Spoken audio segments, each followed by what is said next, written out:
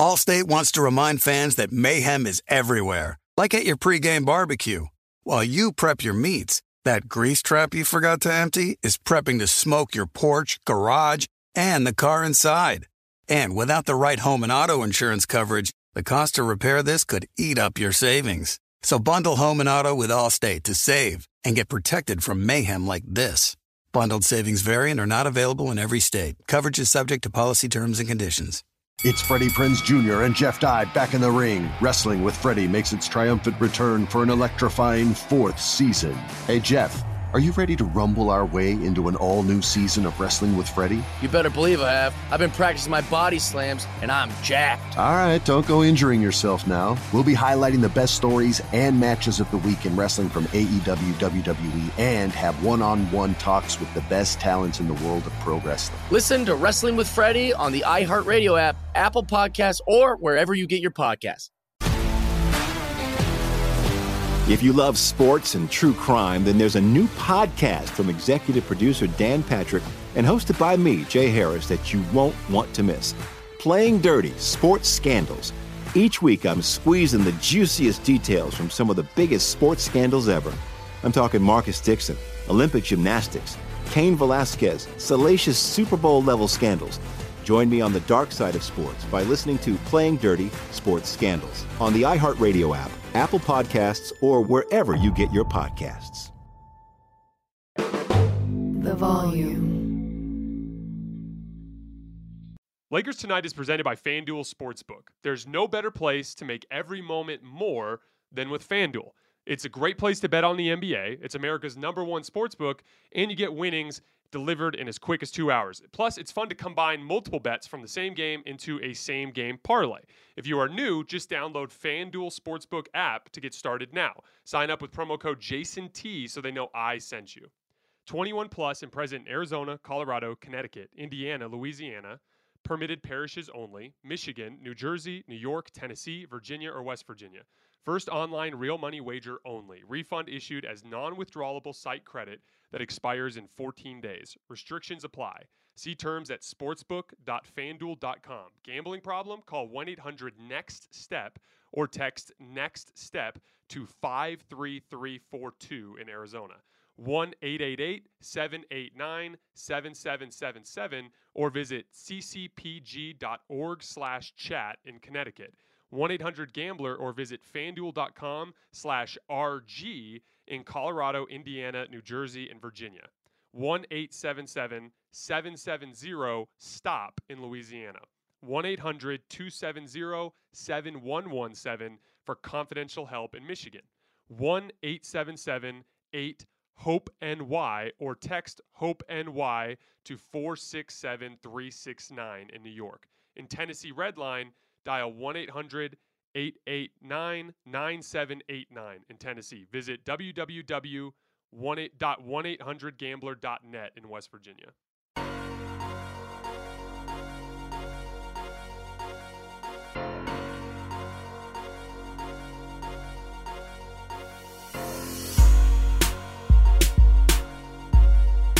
All right, welcome to Lakers Tonight, presented by FanDuel here on The Volume. Happy Friday, everybody. I hope you all had a great week. I hope you have big plans for the weekend. That was a hugely important Laker win for so many different reasons, not the least of which is the fact that because the Pelicans lost tonight, they now have a 2.5-game lead on the 10 seed, which is immensely important for what they're trying to accomplish. I guess if they intend to try to get out of the play-in tournament, having that 9-10 game at home is obviously a very big deal. This was a 13-point win. You'd have to go all the way back to January 7th against the Atlanta Hawks for the last time the Lakers won a game this convincingly. That's how rare this kind of thing has been. We're going to break it all down tonight. I want to spend a good amount of time on LeBron and just because he deserves it for what he's putting forth here in the last couple of weeks. We're also going to talk a little bit about Russ and his struggles and a little bit of seeing it juxtaposed against what he was sent away for is obviously frustrating in a lot of different ways. We're going to talk about Talen Horton-Tucker, who flashed some crazy all-star plays tonight. We'll dig into him a little bit. And then if you guys stick around for the end, I want to share my thoughts after rewatching Brooklyn Philly and some of the nitty-gritty details about that matchup and what it might look like in a playoff series. But I have to start with LeBron. So he finishes with 50 points, 7 rebounds, and 6 assists, 18 for 25 from the field. He is now currently leading the NBA in scoring, which is ridiculous. I talked about this the other day. There are 4 players in the NBA right now averaging at least 29 points on at least 60% true shooting, which is insane. That's just we are in a golden age of NBA talent. You could argue there are 6 or 7 guys that are top tier superstars right now with the rise of Nikola Jokic and with the rise of Joel Embiid and with the rise of Luka Doncic. That's how deep the top of the league is. And we are having some all-time great seasons that are being put forward by Giannis Antetokounmpo, by Joel Embiid, young superstars in their absolute primes. Then we have Kevin Durant, who's also on that list of guys who's averaging at least 29 on at least 60% true shooting. He is not quite as old as LeBron. He's a little older, but he's very much in his prime. He's putting forth an all-time great offensive season. And LeBron is right there with them. It's, LeBron went on his show, I think it was The Shop. I can't even remember where I saw this clip, to be honest with you, but it was recent. And he was lamenting his reputation as a scorer and the fact that he never gets credit for that kind of thing. And I understand the sentiment behind where those people come from, the people that feel like LeBron's not a great scorer. Because what LeBron does lack is just that really, really fine-tuned polish. Obviously, if you watch a guy like Kyrie Irving dribble the basketball and you watch a guy like Kyrie Irving in his footwork and his shooting ability, it looks a little sharper. I won't even say a little. It looks a lot sharper than what you see from LeBron. But too often, that simple detail, that one aesthetic detail, is used to undercut everything else about what makes LeBron a scorer. Because even though he's not the most polished guy in the league, he absolutely is skilled. As you've seen, especially there down the stretch, that crazy fadeaway he made over Kyle Kuzma over his right shoulder. That's an extremely difficult shot. That running, one-legged, fading, floating, double pump shot that he banked in off the glass in the third quarter in his run, that is an incredibly difficult shot that takes a great deal of touch. Obviously, what he does behind the three-point line takes a great deal of skill. So there is skill there, even if it's not the prettiest and most polished skill in the league. And then obviously there's the physical element. The dude is like Shaq as a forward. He has this unbelievable set of physical tools that he can use to impose his will on the game. But the most important part of it that people glance over is the way that LeBron uses his brain to score the basketball. And he does so in 2 ways. One is with passing. His willingness as a passer throughout his career, his relentless pursuit of making the right read on every single play has made it so that teams are reluctant to send help at him a lot of the time. Not all the time, but a lot of the time, especially when his teammates have it going the way they did tonight.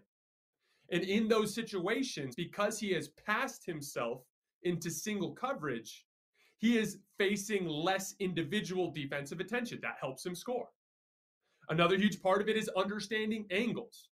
How many guys have you guys seen in your lifetime at any level of basketball, including the NBA? The example I think of all the time is like Ben McLemore. If you watch Ben McLemore do a workout, you would think he's the most skilled player. You think he's a top tier skilled level shooting guard in the league.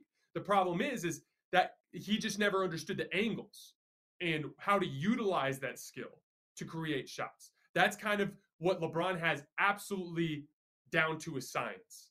If he gets just that little bit of an inch of a step on you, he knows when he can press the issue, when he cannot press the issue. He understands the idea of leverage and getting even bigger, stronger defenders out of position so that he can get to where he needs to go. There are so many elements to what makes LeBron such a great scorer. And so many people gloss over those elements to try to undercut it as stat padding or he's just bullying people. And what they don't understand is he does have a great deal of skill. he does use his passing ability to get open. He does have a scores mentality. He has that understanding of the intricacies of how to locate and identify opportunities in a defense to get to your own shot. And I hope that at some point, either soon or maybe it's after he retires, I don't know. But I hope that at some point LeBron gets the respect that he deserves, which is that he absolutely, no question, belongs on the Mount Rushmore of NBA scorers of all time. You have to put him on that list. And it will be signed, sealed, and certified as soon as he passes Kareem at some point in the next season. I was really happy for him that he had that kind of night, and I'm hopeful that over time he will convert people into understanding what he brings to the table. For those of you who are just joining us, this is Lakers Tonight presented by FanDuel here on The Volume. We were just talking about LeBron scoring. I wanted to take a second to talk about his engagement level because I thought it was immensely important at the beginning of the game. I've been incredibly critical of LeBron since the All-Star break for his lack of intensity on the defensive end of the floor and the way that percolates down the rest of the roster and has caused some of the defensive issues that we've seen from the Lakers. It's caused some of the unserious demeanor that we've seen from the Lakers. Those things are all related. That's part of following your leader. And one of the things that's frustrating to me about that is I understand the idea that LeBron is in his 19th season. I understand the idea that it's insane to ask him to be one of the best players in the league after all of the mileage that he has on his body. I get that. But even under those qualifiers, what he was giving wasn't enough. And it was directly impacting the team. I understand the sentimentality. I understand why. Tonight, he tried in the first half and they were down 7 after 2 quarters. That's got to be frustrating. When you're one of the best basketball players on the planet and you push your foot down on the gas and it's not enough against the Washington Wizards on your home floor, that's frustrating. So I acknowledge and understand why it's difficult. I know why he struggles with that. I'm just saying it's not enough anyway. Because had they lost tonight, for whatever reason, some shots don't go down, he gets 35 instead of 50, Taylor doesn't get to hit some of the shots he hits, Malik doesn't hit some of the shots he hits in the fourth quarter. There's a version of that story where they lose. But at least then you go back to the locker room with the dignity and the respect of the fans because you tried. And again, no one's asking you to leave your absolute heart and soul out there. That's unfair at this point in your career. But what he was giving wasn't enough. And like we talked about it earlier, with where they are situated in the standings right now, there actually still is a little bit of a chance. Look at Brooklyn. Brooklyn last night going into the game was below 500. But all it takes is get your talent back on the floor and play good basketball and play into your strengths. Now, I don't think they have enough, but hell, you're going to put the mileage on your body anyways, chasing Kareem. Go for it. Why not try? Did you know that next Wednesday will be 1 month to the day since Anthony Davis sprained his foot? We're pretty close, probably about 2 weeks away from getting Anthony Davis back. You could probably get 7 or 8 regular season games in with Anthony Davis in preparation for a playoff run. Why not go for it? Especially, and this is the most important part, it seems to me, although I'm a little worried after he had to take some time off after Golden State, he's starting to look a little bit more athletic as time is passing by. I don't know if that's related to his conditioning and just getting back into shape. I don't know if that's some healing going on with his knee. I don't know. A big part of it will be if we get the report from Shams tomorrow or from Dave McMenamin that LeBron doesn't plan on playing on Sunday, then forget all of this. But if he really is starting to trend in the right direction physically, and if Anthony Davis is right around the corner, why not? If you lose, you lose. You go home, you rest up, you try again next year. But why not go for it? And I hope they do. But bottom line is, what you saw from LeBron defensively tonight, which was nothing crazy. He wasn't out there like Draymond. He just put a respectable effort on that side of the floor. And that is enough for this team to look competent. And that's all I ask for from LeBron. That's literally it.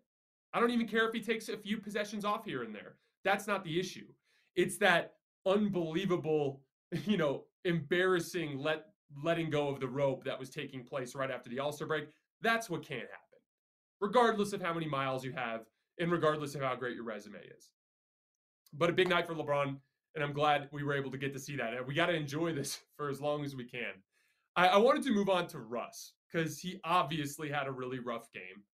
He's had a handful of decent games as of late. I almost crack myself up sometimes with the bar that I evaluate Russ with. I pretty much say he played okay if he didn't actively sabotage the team.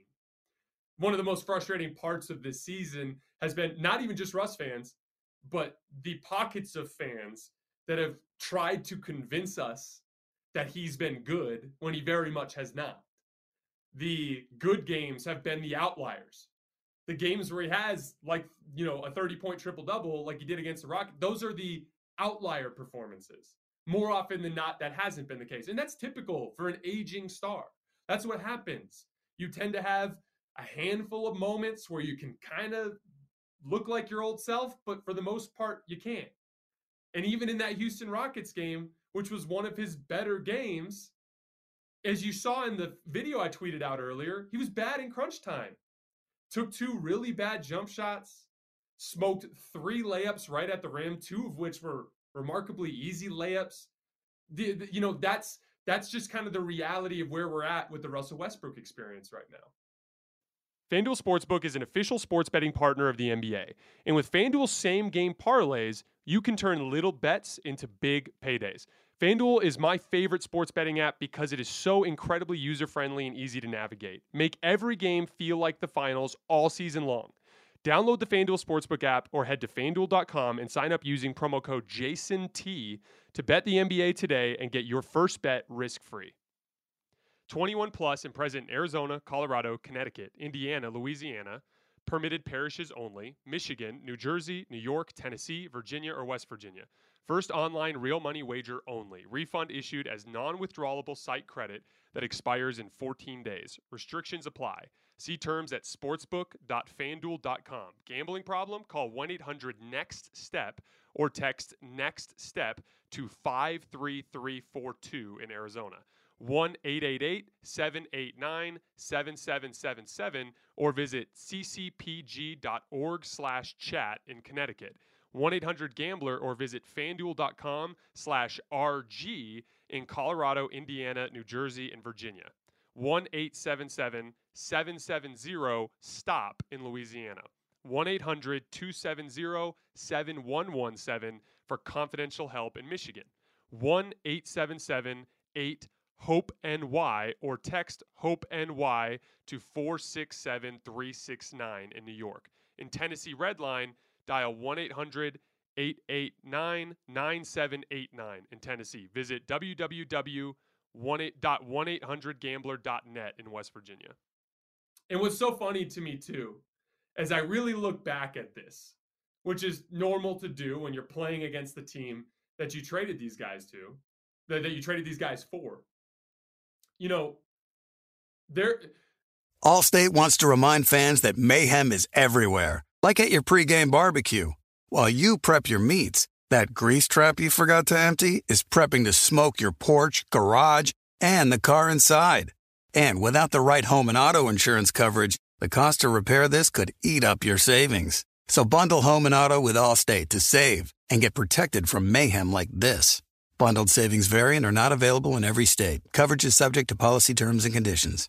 Attention all wrestling aficionados. Wrestling with Freddie makes its triumphant return for an electrifying 4th season.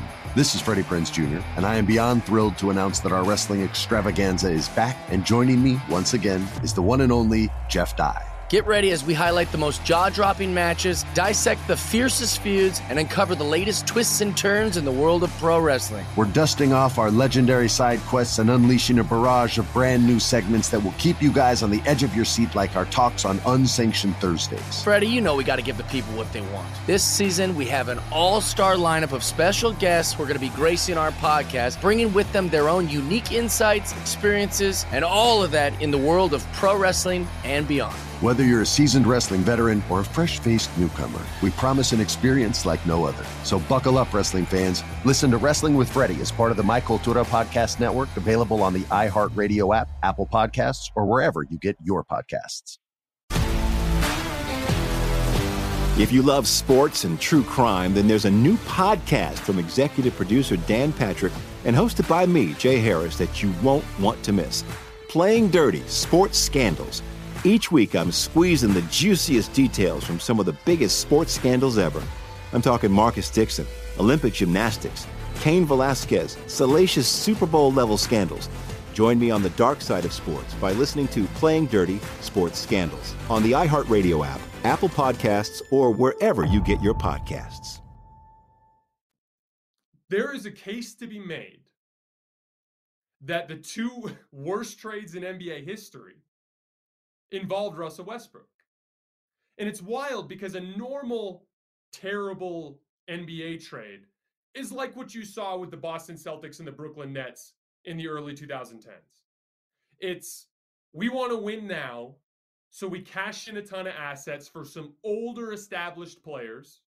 They come in, were relevant for a little while. That Brooklyn Nets team was, they were winning at home, trailing 2-1. They had a chance to tie that series before LeBron dropped 49 on him and knocked him out. That was a good basketball team. They cashed in for that moment, and then they fell apart, and then it became one of the worst trades ever because they lost all those assets. That's usually what a bad NBA trade looks like. Or it'll be like James Harden, like the Harden trade. We thought, maybe James Harden might become a superstar, but he just played horrible in the finals. Like, we didn't know what he was going to be. Usually that's what a bad NBA trade looks like. What is so unusual about these trades, let's go back to Chris Paul. The Houston Rockets are so unbelievably good that they had in my opinion, the most talented roster of all time, that 2017-2018 Warriors roster. They had them on the ropes. That's how good that Houston Rockets team was. But because James Harden had a personal beef with Chris Paul, they shipped Chris Paul and 2 first-round picks and 2 pick swaps for Russell Westbrook. So not only was Russell Westbrook not the best player in the trade, but there were assets attached to it. And here we are again. Since December 28th, Kyle Kuzma is averaging 21.8 points, 9.4 rebounds, and 4 assists on 58% true shooting. In the same span, Russell Westbrook is averaging 16.8 points, 7.4 rebounds, and 6.1 assists on 48.1% true shooting. He's below 50% when we weight everything with his 3-point shots and his free throws. That's how ridiculously bad he's been in this stretch. And Kyle Kuzma is a much better defensive player. There are 31 NBA players this year that have attempted at least 5 shots in the restricted area per game. Russ would be dead last in that group if it wasn't for Damian Lillard trying to play through an abdominal injury for a part of the season this year. Dame was dead last. Russ misses 3.2 shots in the restricted area per game. That's how bad he's been this year. Kyle Kuzma very clearly was the best player in the trade. And he was attached to a really good role player in Kentavious Caldwell-Pope, another really good role player in Montrezl Harrell, and a first-round draft pick. And the Lakers took back more salary. Now, to be clear, it's Jeannie Buss's fault that they didn't pay Alex Caruso. But we also know, because Alex admitted it, they offered him $6 million. So, if they didn't take more money back in the Russell Westbrook trade, there simply would be more money available to try to counter the Bulls and try to make a deal with Alex Caruso. So as far as I'm concerned, maybe it's a partial casualty, but it's absolutely, at the very least, a partial casualty that Alex Caruso was part of this trade. And it's just wild to me that twice in the last handful of years, teams have made this mistake. And it goes to show you that the reputation that Russell Westbrook has around the league vastly, vastly supersedes what his on-court product is. You know, and it's just frustrating for the fans to watch. Because in that game tonight, everything for the Lakers was humming on all cylinders except for Russ. It was actively hurting the team in so many different ways. Those were gut punches, those missed layups he had in transition, him getting into the lane and picking up his dribble, which is a turnover damn near every single time. It's one of it, it's wild. And I think it's over, this sequence of Russ getting traded for more than what his value is worth. My guess is that the Lakers will finally have to attach assets to him this summer. But man, what a wild ride this Russell Westbrook experience has been. As a basketball fan, I can't remember anything like it. I can't ever remember watching a player as infuriating as Russ. And it's funny because I've been accused by many people, mostly Russ fans, of using Russ for engagement baiting or, making it about something that it's not. And I'm going to just make this as perfectly clear as I possibly can. I generally, forget that, 100% of the time, I tell you guys exactly what I think. I am 100% authentic with you. But I would argue the most authentic opinion I have is the way I feel about Russ. He offends my basketball character. As a person who grew up around the game of basketball, and right now I train kids, I coach kids, I live and breathe the game of basketball, and the way he plays the game is offensive to me. It's real. I'm not making it up. I have to be honest in the sense that it affects me. It's a bias for sure. But I've also gone to great lengths this year to try to circumvent that bias. You guys have heard me on this show. Like I said, I hold him to a ridiculously low bar. When he doesn't actively shave points, I credit him after the game. I try hard to be positive about Russ. It's just really, really difficult for me. One last Lakers note before we move on. Talen Horton-Tucker continues to show ridiculous all-star flash. He had a move on Corey Kispert on the right wing, right in front of the Lakers bench, where he just did a standard rip through and then a pullback dribble, and Kispert went out of bounds, and he made the shot. And then that one in the late fourth quarter where he did that like 2 dribble spin move, which is it's almost like a full court post up. It's what LeBron uses all the time. But he like initiates contact with that first dribble, spins and hits you with his left shoulder, and then takes a second dribble into the lane. And then I think he might have pump faked, or it might have been, I can't remember what it was, but he had an acrobatic finish in the lane. In retrospect, there are a couple silver linings to try to gather from this season, this disaster of a season. One of them is Austin Reeves and finding him the way that the Lakers did. Another one is Stanley Johnson and getting him on a team-controlled veteran minimum contract for next year. I actually really like Wenyen Gabriel. He showed a lot of really interesting flashes tonight. He made a corner 3. His ability to run up and down the floor and hang with the pace of the game is amazing. But a huge net positive here. I would have traded Talen because I didn't think Anthony Davis was going to sprain his foot. And I thought the Lakers needed more talent in order to go after what they were going after. But now, in retrospect, now that we know Anthony Davis was hurt, now that we know this team can't go anywhere, I'm glad we get one more year to look at Talen.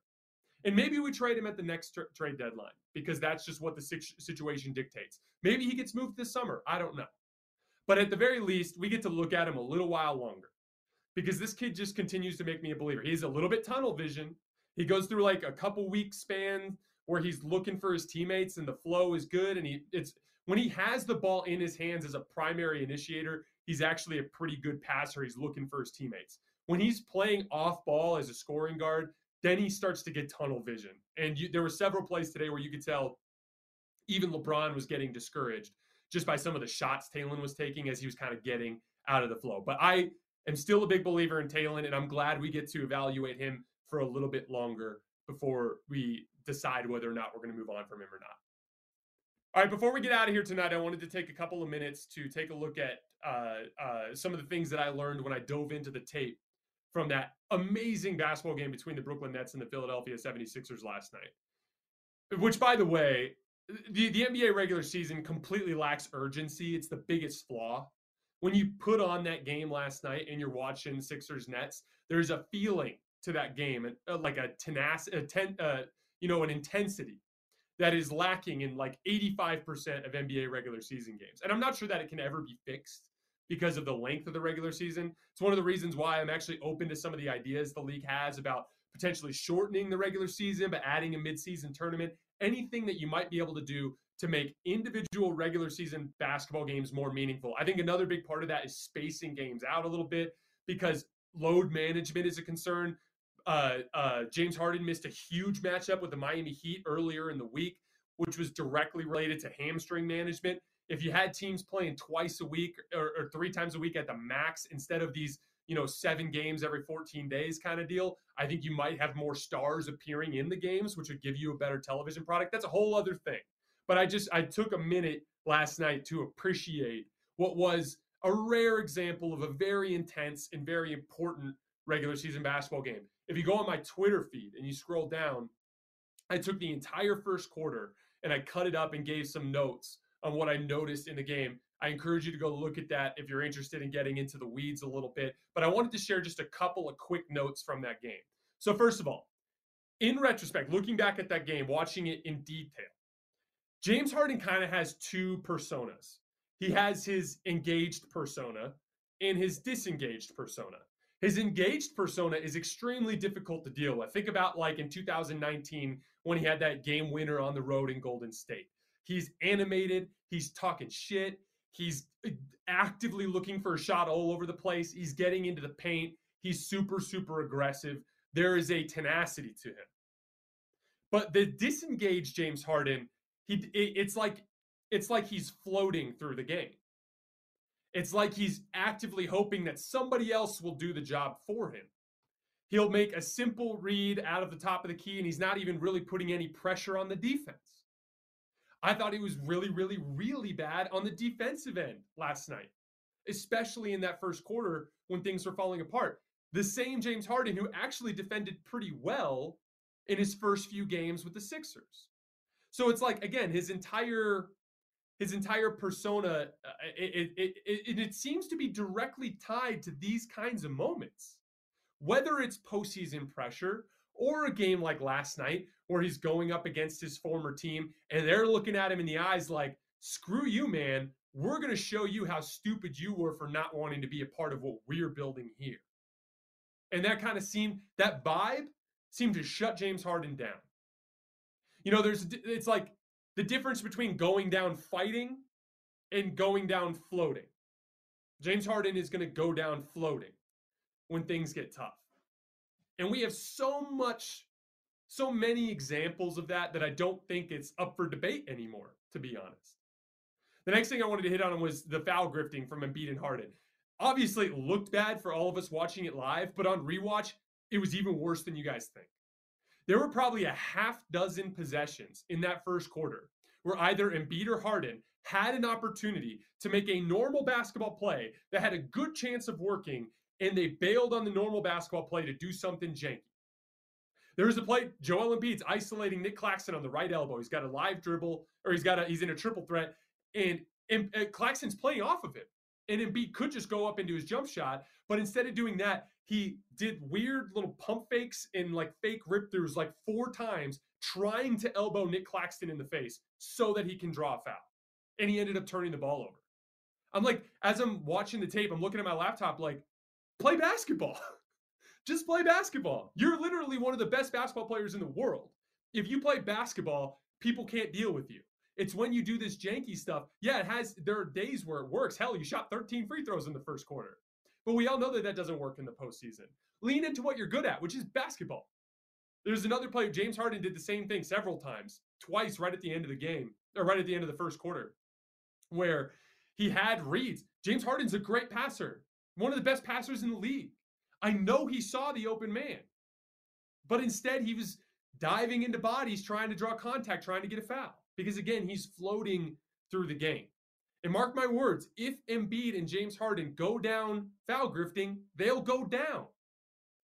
But if they go down playing basketball, they have a chance to win. I am still a believer in that core.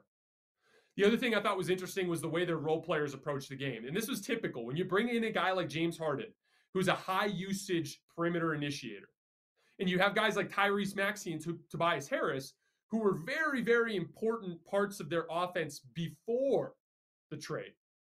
They now have to find out how they fit. And I thought too often, because they were relegated to off-ball roles when Harden and Embiid had the ball. When they did get the ball, they really tried to force the action. And both Tyrese Maxey and Tobias Harris took a lot of bad shots over the course of that game, several of which involved opportunities to make easy reads to move the basketball. Meanwhile, on the other end, Seth Curry, this was the example that stood out the most to me. He's playing off of two really high usage perimeter players, but he let the game come to him. There were two plays where he used a dribble handoff and a pick and roll to get down to the elbow, and he just simply pump faked, and Tyrese Maxey went way past him, and he had wide open 17-foot jump shots, which is a great shot for Seth Curry. He built his rhythm on that. Then he made a wide open three coming off of a dribble handoff.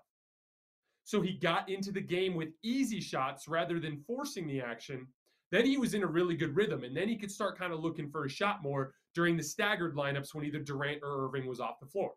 It's just a little detail there that Tyrese Maxey and Tobias Harris have to figure out over the next couple weeks. In general, the Sixers, if you go back and watch that film that I put on my Twitter feed, the amount of easy reads that the Sixers missed, not just the role players, but James Harden and Joel Embiid, the amount of easy reads that those guys missed forcing the action was crazy. And I thought it was a huge part of why their offense was stilted and a huge part of how Brooklyn kept getting out in transition. Meanwhile, on the other end, Kevin Durant welcomed any extra defender that came in, consistently made the right read, yet he still was able to get to his shot. The Nets offense just had a way better flow. And as KD mentioned after the game, a huge part of what they did was push the ball in transition. When you got lazy guys like James Harden and slow guys like Joel Embiid, if you can run up and down the floor, you can beat them down the floor a lot of times before they can set their defense and get a lot of quality shots that way. To put a bow on it, you know, I said some pretty strong words last night, and I believe them. I do believe Brooklyn would win that series. But after rewatching, I do think Philly is capable of playing a lot better than they did. But again, they got absolutely trounced last night. So they have to play a lot better in order for that to work out. And Brooklyn's got reinforcements coming. Ben Simmons, you know, a huge part, like the one big glaring negative from Brooklyn in that first quarter was Bruce Brown. Really, really struggled offensively. And he was put in a short roll position where he had to finish around Philly's size a lot, and he struggled with it. There were multiple possessions where Bruce Brown panicked and threw up garbage around the basket. Now, obviously, if it's game 7 of a playoff series, maybe Ben Simmons does that too. But I trust Ben Simmons offensively a lot more in that role, and he's a much better defensive player. There's some little kinks that got to work out. Like you can't play Drummond if you're going to play Ben Simmons. We saw that be an issue with Bruce Brown even last night. So there's little details that got to work out. But that Brooklyn Nets team is going to just continue to get better when Ben Simmons gets integrated into the picture. But Philly, far from their best punch last night. They definitely have more. I don't know if it'll be enough, but they're definitely capable of playing a lot better than they did. All right, guys, that is all I have for tonight. Thank you so much, sincerely, for coming to hang out, as always. We will be back on Sunday night, post-game, Lakers Suns. Hopefully LeBron plays. Hopefully we get a good game. I will see you guys.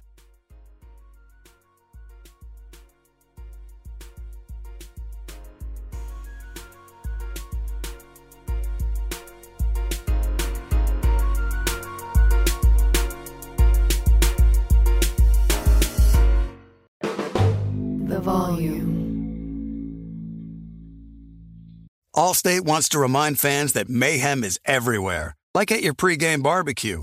While you prep your meats, that grease trap you forgot to empty is prepping to smoke your porch, garage, and the car inside. And without the right home and auto insurance coverage, the cost to repair this could eat up your savings. So bundle home and auto with Allstate to save and get protected from mayhem like this.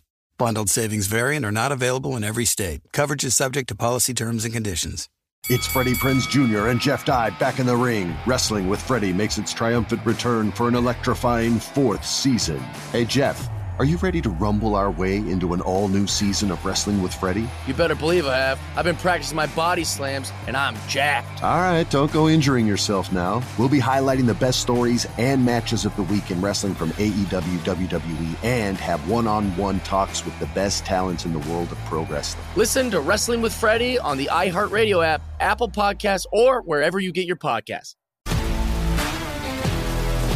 If you love sports and true crime, then there's a new podcast from executive producer Dan Patrick and hosted by me, Jay Harris, that you won't want to miss. Playing Dirty: Sports Scandals. Each week, I'm squeezing the juiciest details from some of the biggest sports scandals ever. I'm talking Marcus Dixon, Olympic gymnastics, Cain Velasquez, salacious Super Bowl-level scandals. Join me on the dark side of sports by listening to Playing Dirty: Sports Scandals on the iHeartRadio app, Apple Podcasts, or wherever you get your podcasts.